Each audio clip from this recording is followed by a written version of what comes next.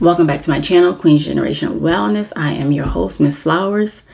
Today I want to talk about the kids because I think as parents, grandparents, or whoever, if you're taking care of some kids, when I started out, I was not just thinking about generational wellness for myself and for, the ones that are my age and talking to them about certain things and going to therapy and personal development and learning how to handle our emotions and things like that. I wasn't just talking about us. It's generational wellness. Just like you hear people saying generational wealth, they want to leave wealth to their children and their grandchildren. Generational wellness is it's the same thing. Not the same thing because I'm not talking about money, but within leaving it to that next generation. Because I see a lot of parents, they're doing the work. They're doing it, they're reading books. They're trying to change. They're trying to fix relationships that they broken, or they're trying to get rid of some people that they need to get rid of. But at the same time, what are we doing with our kids? I ask my kids all the time, how are you today? And my kids ask me all the time, how am I? But I also ask them, I also ask them, how are you today mentally? And my kids are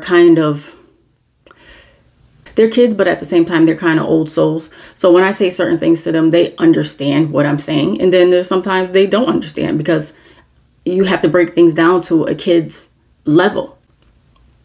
So for my kids, I ask them how they're doing mentally. And we talk about their emotions.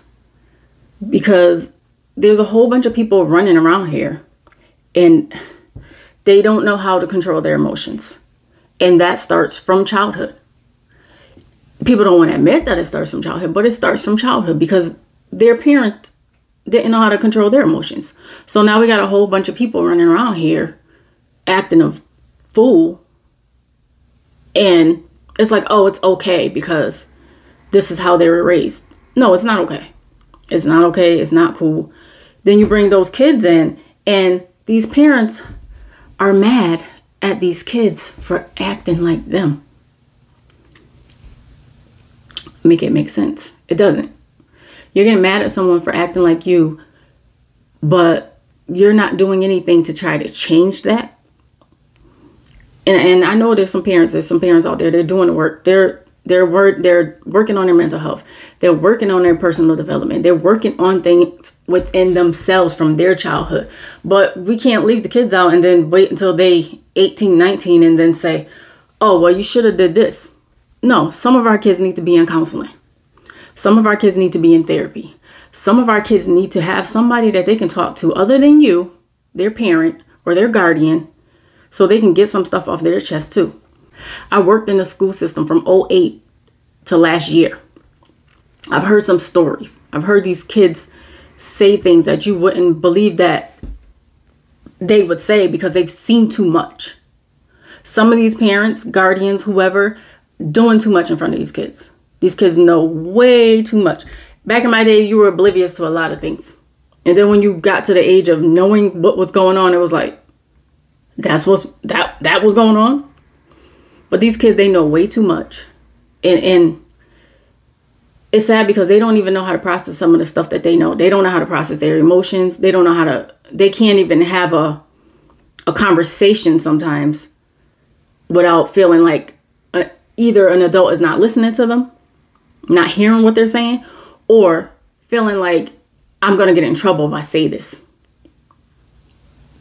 And I grew up in the 80s where, it was not as much a child should be seen and not heard. But it was like, you knew certain times, certain things, you don't say certain things. But even in that, you were considered being grown, or a child need to stay in a place. When sometimes people don't understand that. I tell people all the time, children are people. They're people just like we're people. They have their own personality. They have their own minds. They have their own thoughts. They're people. And I guess sometimes kids don't need to be in grown folks' business. But at the same time, grown folks need to stop talking around these kids. Because they come to school and they tell it. Trust me. I know some stories. They come to school and they tell it. And then I got to be the person that got to go. I got to go to the teacher and say, what are we going to do? So now we got to figure out if we're going to call Child Protective Services, or if we're going to call the parent and talk to the parent, well, the teacher's going to call and talk to the parent. But I was one of those people that the kids would come to and the kids would tell me stuff. And I'm just like, now we got to call Child Protective Services because something's not right in the home. And these kids can't talk to their parents because the parents are not listening. And then you have it on the flip side where these parents are they're working all the time. It's not that they don't want to listen to their kids, but they're working all the time. They're not making time for their kids. So these kids are coming to school tripping. And the parents like, I don't know why they're acting like this. I don't know why they're acting like this. I give them everything. I do this, I do that. Blah, blah, blah. And it's just like, but have you spent any time with this kid? And I understand to a certain extent when people say they want to give their kids what they never had. So give them time. Give them understanding. Give them freedom to talk about how they feel. Because this is how they feel. At the end of the day, you can say all that, oh, they need to stay in their place. They have feelings just like we have feelings. And that's exactly why I say some of these kids need to go to therapy. Some of these kids need to they need to have some kind of other outlet other than sports or other than cheerleading. And cheerleading is a sport. I mean, I'm not trying to, whatever. But they need to have some kind of outlet other than, the usual. Because I know a lot of people that play sports and it may have kept them out of trouble, but emotionally and mentally, they need to go to therapy. They need to go to counseling. They need to sit down with somebody with some experience and talk to somebody. Because even though sports may have kept them out of trouble, mentally their mind is troubled. As parents, if we're doing the work within ourselves, we need to be helping our kids so that they don't have to grow up and be 30, 40 years old, going to therapy for their first time, 30, 40 years old, talking to a counselor, 30, 40 years old, just like, oh, this ain't right. Now I'm doing the same thing to my kids. This ain't cool, but I'm still doing the same thing to my kids that was done to me. But at the end of the day, stop getting mad at these kids for acting like you. You could say all that, do as I say, not as I do. At the end of the day, kids do what you do. Kids act how you act. They react how you act to things the same way. It's people all the time. Oh, you act just like your daddy. Oh, you act just like your mom. Oh, you act just like this one. They're watching you. They're not worried about what you say. Because they know what you say don't hold no weight. Kids do something all day long. Until they see you doing it, they don't care about most kids. They don't care about what you're saying. My mother used to tell me all the time, don't smoke cigarettes. Don't smoke cigarettes. And I'm like, how you going to tell me not to smoke cigarettes and you're smoking cigarettes? I never picked up that habit of smoking cigarettes because I felt like cigarettes are the smell is just disgusting. So I never picked up that habit, but there are certain habits that I picked up from her that I'm now like, now I got to make sure my kids ain't picking up this habit. Now I got to make sure especially I was the only child for 17 years. So I was very to myself for a long time. And then when I did start talking, because I was that kid that, I want to say people forgot I was around because I was so quiet.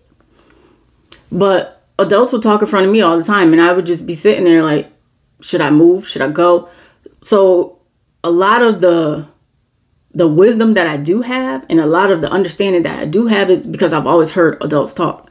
So a lot of things that my mother went through because I watched her, because kids watch their parents. Kids watch who they're around most. A lot of things that she went through that was not considered, but that was just crazy and it was bad. I don't put up with stuff like that. There's a lot of things that she went through that I just do not put up with. And I had to learn that myself. I learned a lot from other people, and including my mother. So a lot of things that, I got some of her good, I got some of her bad, and some of the bad I don't have because I'm not putting up with certain things. And I don't want my kids to see certain things because I know how it affected me as a child. And like I said, you know better, you do better. I knew better, so I did better. So certain things my kids can't say, they seen. Certain things my kids can't say, well, you did blah, blah, blah. They can't come to me with that. So if they learn that from somebody else, they learn that from somebody else. Or if they chose to pick that up, then that's on them. But at the same time, we got to stop getting mad at our kids for acting out when they really just need someone to talk to, when they really just need an outlet. They need someone other than you. And this is where, the village comes in. Because I try my best to be the village to my younger cousins, to my little brother. Because me and my brother are 17 years apart. So I was more the mom than the big sister.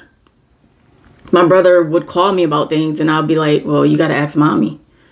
Because that's just what he did. He would always ask me first. And I try my best to be the village.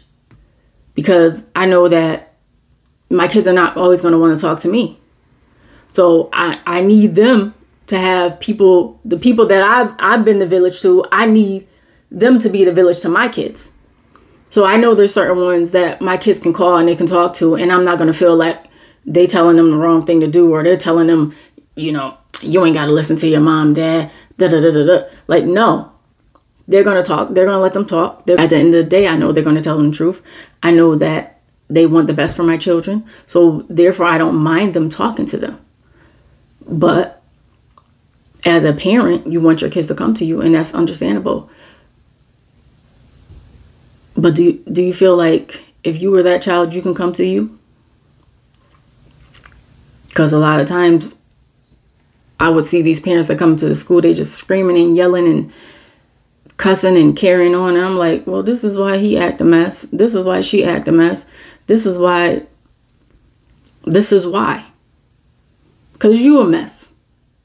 And you don't want to admit that you're a mess, but you are.